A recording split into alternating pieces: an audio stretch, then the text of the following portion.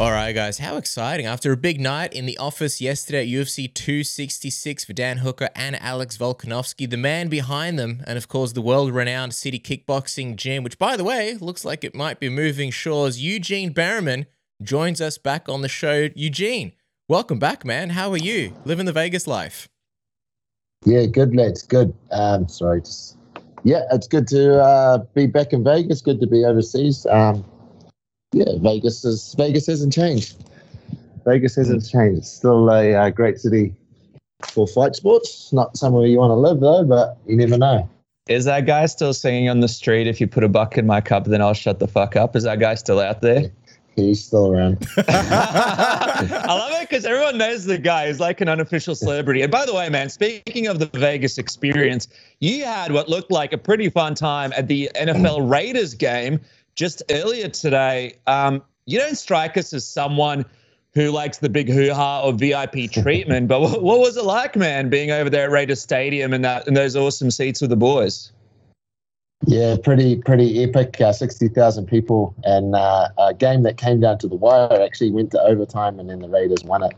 I just wanted to experience the stadium, and then just live in the moment a little bit, like feel the moment with the boys, and just like kind of take a bit of their excitement, and it was pretty cool. But I think it's 9:30 and they're still out, and I took off. So I did my part. I got out of there. Nice. And they're still going. So it was crazy seeing Volkanovski get such a massive cheer from the Vegas crowd. How awesome, man! Seeing him compete yesterday at UFC 266. Now he's at the Raiders game. How awesome! Finally, Volko getting the recognition that he deserves.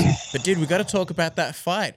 What a performance! Fight of the Year candidate. One of the craziest rounds. That third round, I think, all year. But we got to get your thoughts, man. How would you grade Volkanovski's performance, and how would you describe what you saw? Yeah, I thought it was a masterful performance. Another masterful performance. Another Volk just doing what Volk does, being a very difficult fighter to contend with what he brings to the table, and being very disciplined, and listening to Joe Lopez, and listening to myself and the other coaches, and sticking to our game plan.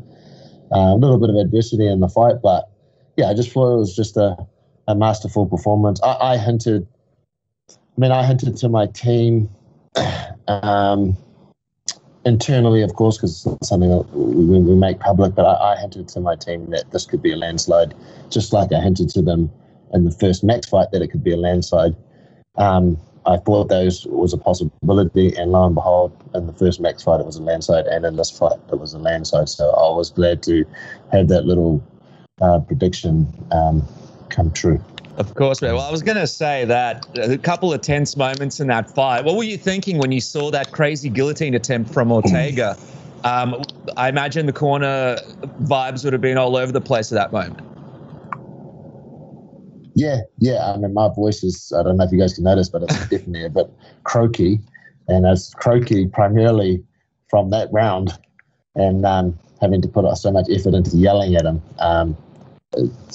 But I mean, part of every submission escape is a lot of technique and stuff, which we were blessed on this camp to have Craig Jones working with us, so our technique was on point. But I believe in that, and it's particularly that mounted guillotine. There was a technique, but I believe a big part of how Alex got out of that was pure heart. And that's an important ingredient when you're escaping a submission as well. It's just having the willpower and the heart not to give up and keep fighting. And I believe, that's what Alex used primarily to get out of that guillotine. Man, he's known for having such good submissions, especially the guillotine, especially the triangles. Was there any part where you thought this could be over? Like all the hard work and everything, this could be it? No, absolutely. Initially, I was like, yeah, okay. I think like Craig Jones and Volk have been working all of Ortega's best submissions. They've been working the escapes like just around the clock. So I wasn't too panicked until it got a part of the way in, and I could see the distress in Volk's face, and then at that point I knew, this is troublesome. This is turned from being, from me being pretty, and the coach has been pretty relaxed about it, to something very, very serious. And Volk did allude to us after that. He was close. He was close. Yeah. Well, I was going to ask you, man, a crazy fight, so many moments. What about that third round where Ortega's team had to sort of help him onto the stool? What were you thinking when you saw that? Yeah, look, I'm not that familiar with the rules, but man, if you need to be physically picked up and put on your stool, there's a very, very strong case for fighter safety, and for the rest of it, for Alex having won the fight at that point, you should not need assistance to get to your corner and to the stool. If you're in that sort of state, yeah, I don't know if his corner ever contemplated having a serious look at Ortega and whether he should be carrying on those rounds, but sometimes you send your fighter in there and he takes a little bit too much damage. You don't know what the effects of that little bit of extra damage is going to be in the long term. So yeah, it's a tough one. I felt I felt it was a little bit unjust. And when Herb Dean came over to check his eyesight, you could see he was kind of looking to the corner and around to try and get a bit of a cheat code on how many fingers he was holding up. What were you thinking in that moment? Oh, he was stalling for sure. Like, you got to be, if you know, you know. If you're on the inside, you know. He was stalling for sure. And what annoyed me a little bit is, like, you are taking away the fight from us.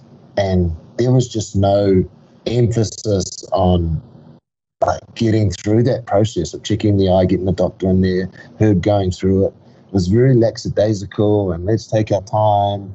And so that's not how that has to work. You have to get in there, check that eye as soon as you can, and if you're going to carry on, then you've carried on within 10 or 15 seconds. That's all it takes to check an eye.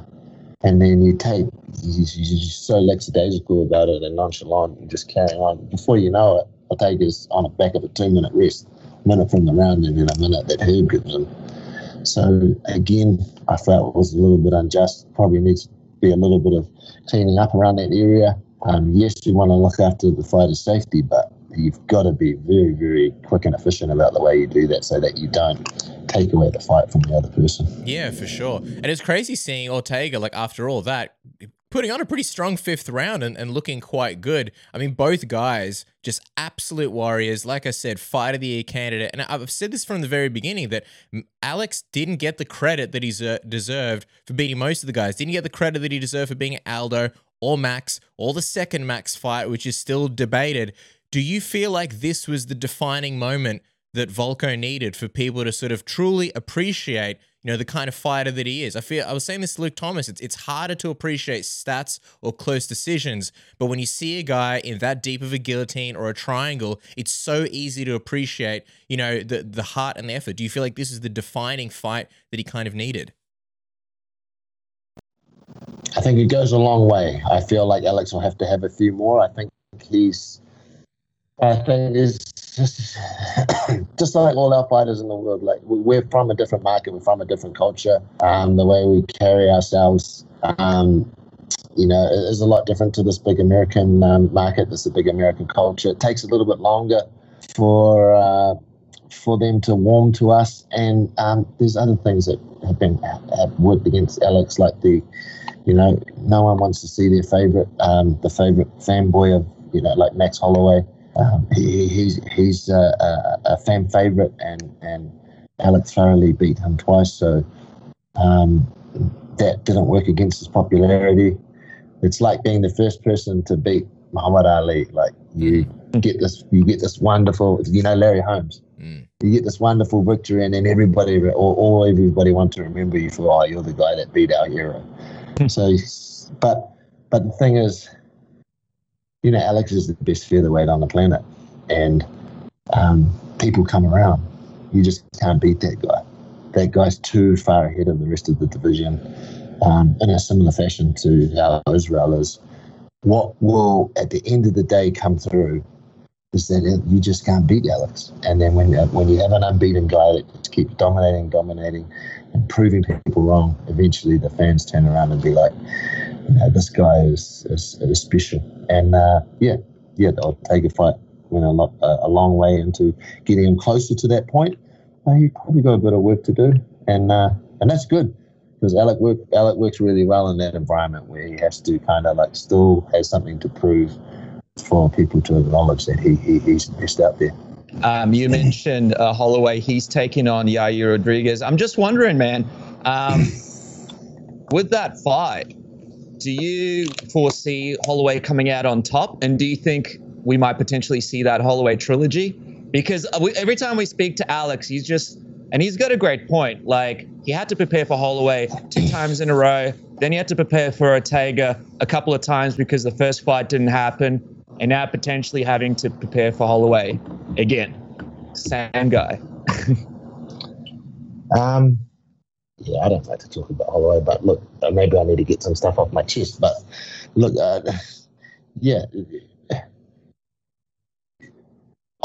we're happy to have a Holloway fight at this point. And let me just be a little bit honest. I wasn't happy to do the Holloway rematch. I don't know if I've ever made that public, but I was the one person in our team that said, no, let's not go to fight Arnold and let's not fight Max. It's too quick a turnaround, and there's not enough in our favor, us being the champs, for us to go there. So I was dead set against it, and that's the honest truth. I just felt that I think there was six or 7 months between the fights, and I felt that it was just enough time for Max to make some really good adjustments and get them under his belt to a level that he could actually use them in a fight against Alex. 7 months I thought was enough, and I didn't think it was enough for us to figure out what those change in strategies and skills were going to be to Max, because that's a problem, because you're trying to guess something that you don't really have any hard evidence about. What you're doing, a whole lot of guesswork. There's no hard evidence there. So I felt that everything wasn't in our favor for that second Max fight, so I was dead set against it. And when we decided as a team to attack that second Max fight, and we come up with a strategy that we thought worked, we knew we'd be under the pump. We knew we'd be under the pump because we were playing a guessing game as to what Max was doing, and there was a lot of stuff that we would have to work out on the fly for that fight. But in the end, we got the job done. And another thing that annoys me about that fight is people need to go back and watch that fight. People need to go back and seriously watch that fight, slow-mo it down, turn off the commentators and watch that fight. But the first 2 rounds were close, and then after that, you cannot, not any sane person can give Max the next 3. It was the next 3 were a shutout. Even statistically, the first 2 rounds were close, within a shot of each other. Landed. Okay, so you can't. So those are the 2 rounds you can kind of swing both ways. I'm talking about the first 3 rounds of the first fight. Yeah, statistically, Alex took off, but later on, it was all Alex, and the stats weren't close. The stats weren't close at all. So there's no guesswork there. If the stats were close, then you can swing both ways. But if the stats aren't close, then that's one-sided. So in that second fight, yes, for the first 2 rounds, Max did keep it close, where it could swing either way. And I'm talking about statistically keep it close. But in the 3rd, 4th, and 5th round, if you're just going off the stats, they weren't close. And if you watch the fight and forget the stats, the last 3 rounds weren't close in the second fight. You cannot give that fight to Max. The ultimate problem was you had the fraternity against Volk. You had the commentators. You had 2 chum commentators, Cormier and Holloway, who who I think they used to be in a relationship or something back in the day, but they're like ex-boyfriend and ex-girlfriend or something. They love each other, and then you had Cormier building this rhetoric of how Max should have won, and then you had Dana jumping on it. But go back and watch that fight. Go back and seriously study that fight, and there's no way. The first fight, absolute shutout. One of the most brilliant performances I've ever seen. Alex shut one of the greatest featherweight out of all time. And then the second fight, Max made the first 2 rounds close, but Bob shut him out in the last 3 in the second fight. So,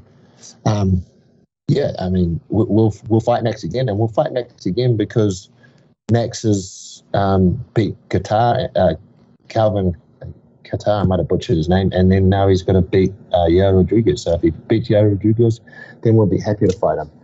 And, I'm ranting on a bit, but we'll do a much better job. Because since the rematch, we've got 2 more bodies of work to look at what Max looks like after he's last lost to Alex. And that's very, very important information to us. We'll have the Qatar fight and the Rodriguez fight, and that's going to make a world of difference in that third trilogy fight. And that's my little rant on Maxi. Maxi boy, got it. No, I agree with you. I think I haven't watched the fight in a long time. I do remember when I first watched it, the third round is what I found close. And I think the Weasel did a very good job of breaking it down, slow motion, blow for blow. And he came to the conclusion that Alex won. I don't think it's as controversial as people make it out to be. But anyway, it's okay. People are going to have their opinions. The comment section is going to be a dumpster fire after this. But I wanted to ask you, before we move on and talk Dan Hooker, just quickly, I wanted to get your thoughts on Nick Diaz, just from a coach's perspective, because I know you don't really pay much attention to the media and stuff, but it was just such a bizarre lead up to the fight week, to the fight. It went from welterweight to middleweight. People were trying to decode what the deal is with Nick Diaz, where people, he's saying he doesn't want to be there, he doesn't want to fight, but then he's saying, oh, that's just kind of normal for me. And then the fight played out kind of, the first few seconds were scary, like this man looks very different to what he used to, but then he kind of had, some good success. I just wanted to get your thoughts on, Nick Diaz, as a whole and as a coach, if you saw any red flags there. Yeah. In the third round of the Max fight, Alex outlanded him by 10 shots.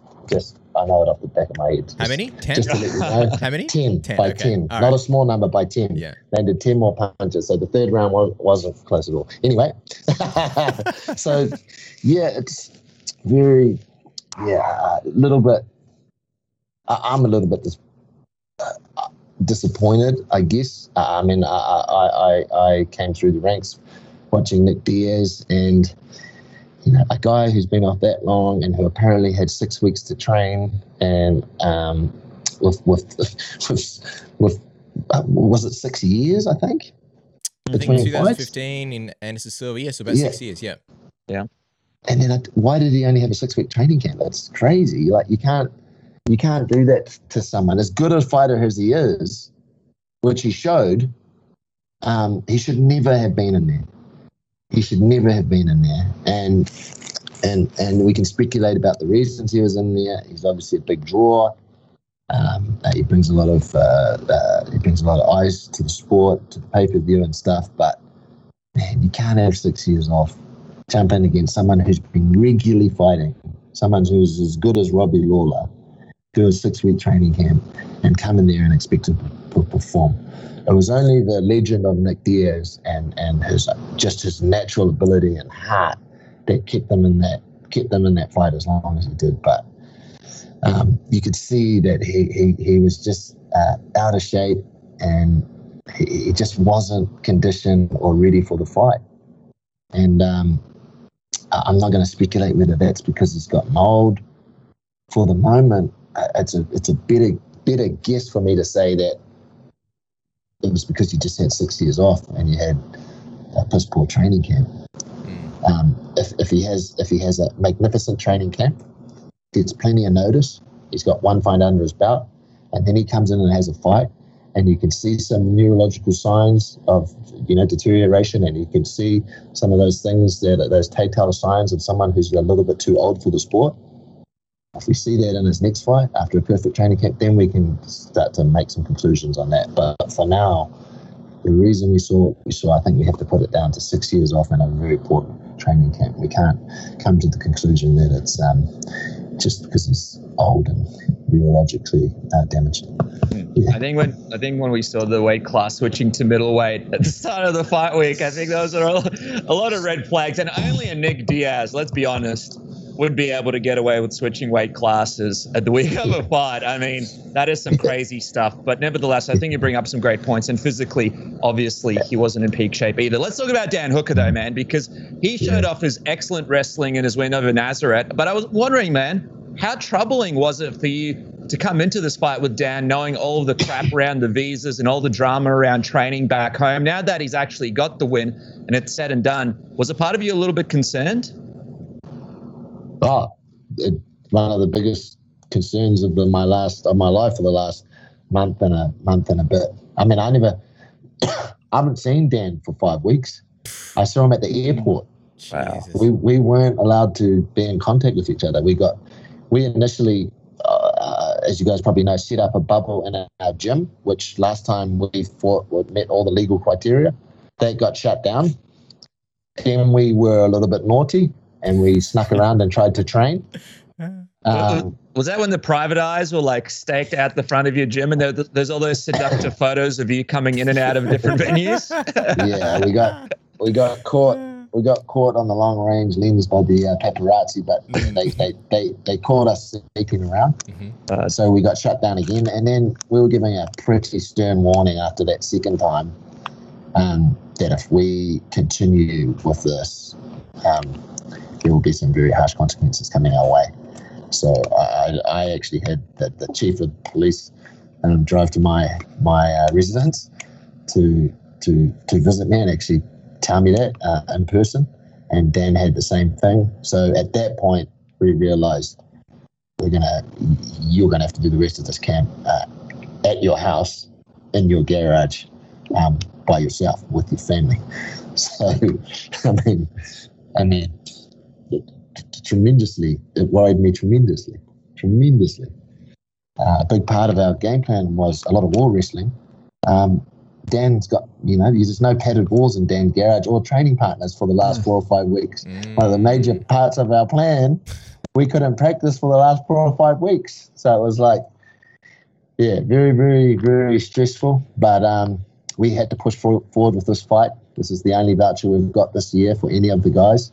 So we pushed forward, and Dan responded the way I wanted him to respond. And that was to show this young up-and-coming fighter that he's not ready for the top 15 yet. That Dan's in a class and a level that is just a bit above the young fella at this stage in his career. Well, I think Dan really put on an inspiring situation there with the fights. He said this after the fight. He said, you stay committed, you don't quit when people tell you to quit, you keep persevering, and you can make something out of yourself. I mean, that's the team captain of your team, and he is setting, I think, for a lot of people, one of the most inspiring sort of speeches and moments of the year when it comes to fighting. When you see the example that he sets for your team and for your fighters, how does it make you feel? I feel exactly like my team, just absolutely inspired by the man and the efforts he puts in and the commitment he has for the team and the sport. It warms my heart, and it just makes me feel very good about Dan and his contribution to the team and what he does for the sport in our country, and to be a small part of his journey. It makes me tremendously proud and appreciative of Mr. Hooker. Just quickly, sorry to jump in, Cass, but just before we move on off Dan, Huge, Islam's opponent, RDA, he's out of UFC 267. Just want to quickly squash this because I know a lot of people would be like, well, what? I bet the UFC is going to call up Dan Hooker for a late notice fight against Islam. But and I'm sure Dan would take it. He'd take any fight. But is it, with all the visa stuff and all the spots that you'd have to get back into the country, is it pretty much a sure thing that this thing can't happen because of all the rules and regulations about getting back into New Zealand? You already said it. Dan will never ever refuse a fight, no matter what the circumstances. And not having a voucher and possibly staring down the barrel, being stuck over here for 6 months or even longer, will not make Dan refuse a fight if it's offered to him. As far as I know, there's no fights been offered yet. But if Sean calls us up, I know 100% that Dan will take that fight. He will never refuse a fight. It don't matter who it's against, under what circumstances. 2 days notice, 1 week notice, 12 weeks notice, it doesn't matter. He's taken it. So if that fight does swing our way, then 100% Dan will take it. And he will essentially be stuck with a few of my athletes are stuck over in America at the moment, unfortunately. Unbelievable, man. All right, well, we got to talk about this big move, but just quickly, very quickly, before we do, you mentioned your fighters getting stuck. Don't get stuck eating the same high-sugar, high-calorie cereal you've probably been eating all your life, or don't get stuck avoiding cereal because of that very reason, the high sugar, the high calories. Enter Magic Spoon. Solves that problem for you. You can still enjoy cereal. It is the high protein, keto friendly, gluten free, grain free, soy free, wheat free, naturally flavored, totally delicious, childlike cereal for grown-ups. Where was this years ago when I was trying to be keto, trying to lose weight? This is your best friend. You can eat cereal for breakfast, lunch, and dinner, not worry about the calories, enjoy the sweetness, enjoy the taste. It's a game changer, isn't that right, Dennis? That's right, man. Make the weight class of life with Magic Spoon. 0 grams of sugar, 14 grams of protein, and only 4 net grams of carbs in each serving.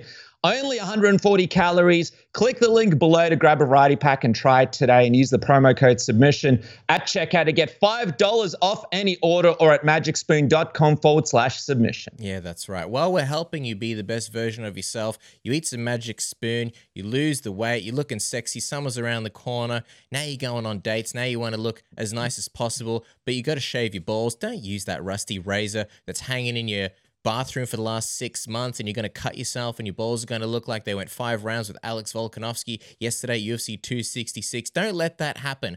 Upgrade to the Manscaped Lawnmower 4.0. Where is it? I had it here a second ago. Lawnmower 4.0, the best grooming tool in the world. Shave anything. Shave your balls, shave your back, shave your arms, shave anywhere, your armpits, whatever you want. It's got 7,000 RPM of pure power, the LED light. It's waterproof, so you can do it in the shower nice and quick. No one wants to make a whole fiasco and a scene out of shaving themselves. And the skin-safe technology, so never worry about getting cut again. The Performance Package 4.0 comes with the Lawnmower 4.0. You get the Weed Whacker ear and nose hair trimmer. You get the Crop Preserver ball deodorant, the Crop Reviver toner, which you can splash on anytime, the Performance boxer briefs, and a travel bag. They got a sexy discount for you, isn't that right, Dennis? That's right, man. Get 20% off and free shipping with the code word SUBMISSION today. Get some Manscaped into your life with the code word SUBMISSION and change your life forever. That's right. Speaking of changing lives, the big story really here is the move of City Kickboxing. Israel announced it. Dan's spoken about it. So I guess take us back to when did you first make the decision that, all right, we're moving to, I mean, I guess it would be America, right? When did you make that decision, and what exactly prompted it? Yeah, look, the boys have jumped the gun a little bit. Okay, everything's only in the very, very preliminary stages. It's under very, very serious consideration. That's probably a better way to describe it. Mm-hmm. Very, very serious consideration. And, I mean, we made the move after the government supposedly made improvements to the MIQ booking system, the immigration booking system, so you can come in and out of the country. The improvement was not an improvement at all. In fact, there's an argument that it was even worse. That's when we kind of had to take a step back and seriously consider that moving, because we've been operating under these circumstances for 2 years since coronavirus hit now, and we've kept the ball going, right? We've kept the ball going. Israel's had fights bred down. We've started to keep the ball rolling, but as a rough estimate, we've probably had half the amount of fights we should have in the last 2 years, which means they've all earned half as much as money. They've all got half as good as you would have, which when you fight, because fighting is a big part of progressing your skill set and your mindset. So across the board, we're operating, in the last 2 years, we're operating at a rough estimate of 50%. We just can't continue to do that. And that's testament to the team, because it's operating at 50% and still putting ourselves in that tough echelon of people, of gyms and athletes and fighters in the world. That's testament to my team, but we cannot continue to do this. So it seems to me like a move is pretty imminent. When you talk about a move, what would that even look like? Because we saw that Israel also announced he's moving to the US as well. But is it going to be a situation where you guys find a space overseas and you sort of turn it into a CKB over there, or are you going to an established gym and sort of working from there? Because I know you have relationships with a lot of gyms over there as well. I have 10 fighters that fight primarily in this market in America, and they would all come over. And that's the only reason. That's the only way I would consider over, if they all came together and said, we want to go. And at the moment, they've all put their hand up. When you got 10 fighters uplifting and say, you don't need to go to another gym. That's 10 guys all training with you there. So we would not join another team. That's 10 people. That's the team. We would keep things as they are. We would get our own facility, and we would train and continue. Everything would continue as per normal, but we would just simply be based on a different block of land. So it'd be City Kickboxing, just in a different city on the other side of the world, basically. City Kickboxing Texas, City Kickboxing Las Vegas, Miami, Chicago. I don't know. That is crazy. So I guess what is the next step? You said it's early considerations. What are the things that you guys have to consider? What would finalize it? And how long would this be for? Would this be for the next couple of years until MIQ goes away? Yeah, until we can get in and out of our country, and not have to have these guys' careers and earnings be cut down because of not being able to get in and out of the country. So I roughly estimate about a year. Could be longer, could be less, but roughly estimate about a year. But what it would entail is, logistically, it's a nightmare. Like, you'd have to get 10 people visas for a start. You'd have to get a couple of coaches' visas. You'd have to get accommodation. You'd have to figure out what commitments people have here that they've got to get away from. You've got to obviously, some of these guys have wives and families that have to be considered. You've got to move them, and then you've got to get them visas. It's never easy to get your family and partners and kids visas as well. So, there's just so much that goes into it. So it would be a monumental effort to get that to happen, but we're seriously considering it, and we're not. I'm not talking about doing this like this would have to happen this year. So in the next few months. Sorry to cut in there, Dan. There's not much left. There's 4 months left to the year. Less, 9? Yeah, in the next few months, so we can start next year fresh and just be ready to just attack. Straight away. It's kind of difficult for people to understand outside of New Zealand, but you guys are the pride of the people over there, along with all the other teams. It's like the All Blacks, obviously a huge part of New Zealand culture, but what you guys have been able to achieve, it's remarkable. You brought the sport to life and to another level down there, and the people really appreciate it.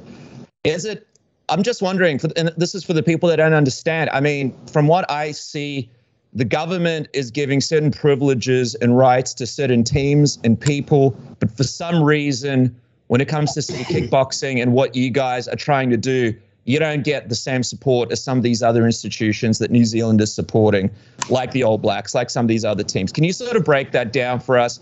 And also, I suppose, how it feels that the country's sort of not getting behind you guys after you guys did so much for everybody there.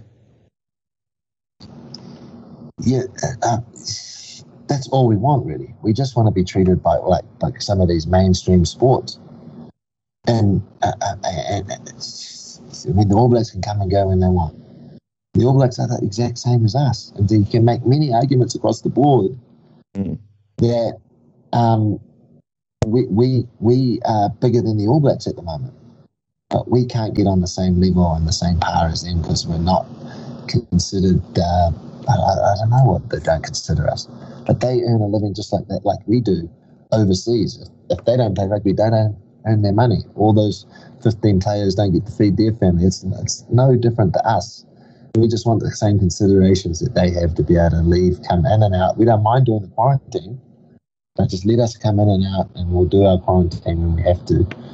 But we just can't get those considerations. It's frustrating. And I want to just also, the people get behind us. It's the government, which is not a true representative of the people in many respects, that seem to not be supporting us. We have public support. The New Zealand public, for the most part, get behind us and love us, but the government, not so much. It's going to be very, very, very sad day if we have to end up, if I and the team have to end up leaving and basing ourselves overseas. It'll be done with a very heavy heart.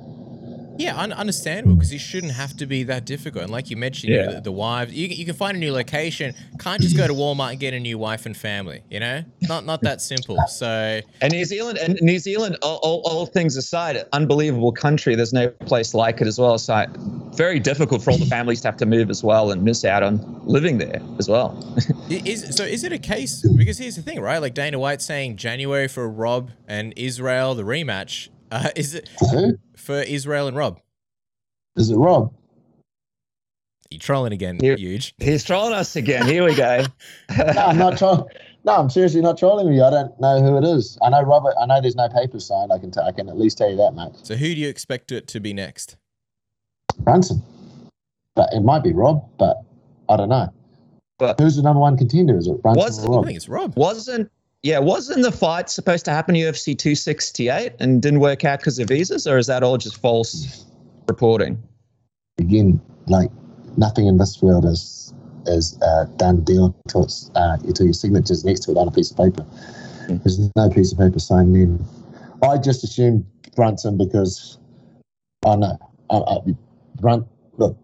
Brunson, I believe, since he last fought Israel's on a 5-fight streak, and Robert, I believe, on a 3. You guys might be able to correct me if I'm wrong.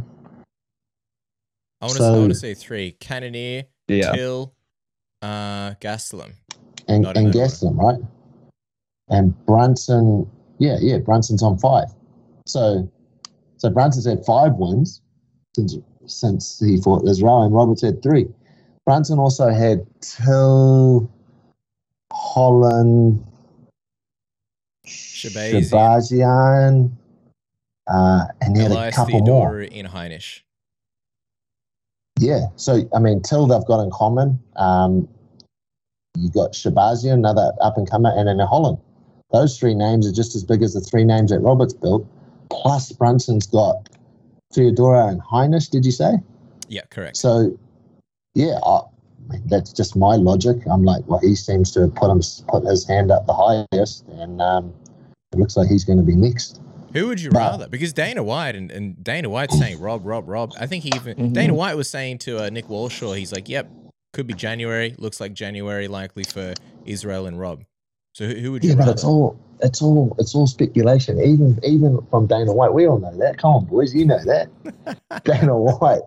If there's one person that says something and doesn't necessarily mean it or mean something else, it's Dana White. I can tell something's signed, then there's it's not an actual thing.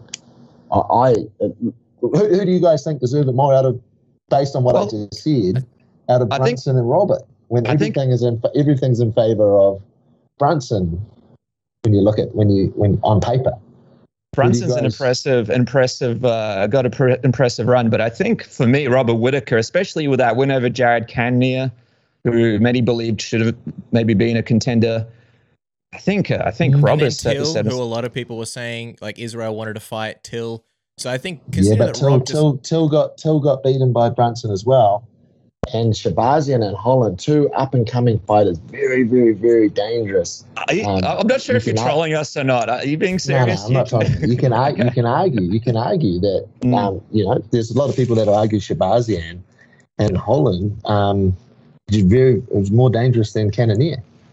So, like I said, you just got to go back to, like, at the moment, it looks like Brunson's body of work since he's beaten Israel looks more impressive than Robert's body of work.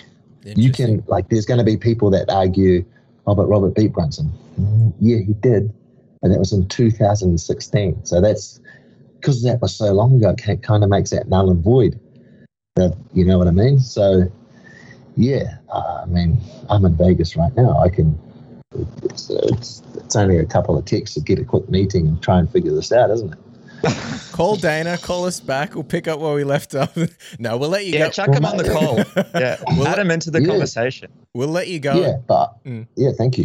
Yeah, we're not gonna take up your whole night, Huge. Just quickly, do you think there should be more incentive for Israel because he's at this point kind of lapping the competition? Do you think there's more incentive for that fight because it's also a big fight? It's a massive fight. Unfortunately, it can't happen in Australia and New Zealand like it should. Do you think there should be more incentive for Israel to take that fight against Robert? Yeah. You're only arguing that it's probably, if there's a possibility that New Zealand and Australia get better, then that's a better domestic fight. So then do Brunson now and do Robert later, given that there might be a possibility that fight might be able to happen down under again or in New Zealand. So then that's just a stronger argument that maybe we should do Brunson now and reap the rewards of doing another big domestic fight with the possibility that our countries might have come right and opened up by then. So I don't think he necessarily needs a bit more incentive, but there's two very good opponents that have clawed their way back and put their hand up, and it's going to be one of those two, I believe. Okay. But you believe sorry to jump in, Cass, but you believe January could be possible, or you think too soon? Yeah. January for sure. We'd be fighting now, like Israel would be fighting now. It's just that we weren't ready to go. We weren't ready to go. Israel and some of the other coaches weren't ready to go through what Kai, Brad, and possibly Dan are about to do, which is come overseas without a voucher and be stuck here for 6 months or a year or longer. So Israel could be fighting now, but he was like, I don't want to get stuck overseas. Hopefully by January, we've changed that situation. That's the only reason. So yeah, January is a very real possibility because Israel would be fighting now if he could. The only thing that's stopping us is that getting in and out of the country. But by January, hopefully we've made some headway on that. So yeah, 1st of January, let's go, or whenever. Okay. Final thing, and I promise we'll let you go. I almost don't want to ask it because I don't want to keep your whole night ruined. But Alex Pereira, the last man to beat Israel Adesanya, people are pretty excited because he's signed to the UFC. Do you feel like him and Israel will cross paths eventually? I know it's a long ways down the way, hasn't even debuted yet, but how do you feel about Alex signing with the UFC? Yeah, I don't mind it. And there is I feel it's a very, very distant possibility they might meet. I think that this discrepancy in skills, I think there's already a massive discrepancy for a start. I think Alex, despite Alex beating Israel twice, I think there was already a very big discrepancy. And I think the discrepancy in this sport is just a little bit too much between the two. So that's why I think it's a very distant possibility. But yeah, I don't mind it. I think it would be very cool if Alex could work his way up the ranks and get himself in a position where he can fight Israel again. Imagine what that sort of story would look like. And I know Israel would relish that chance to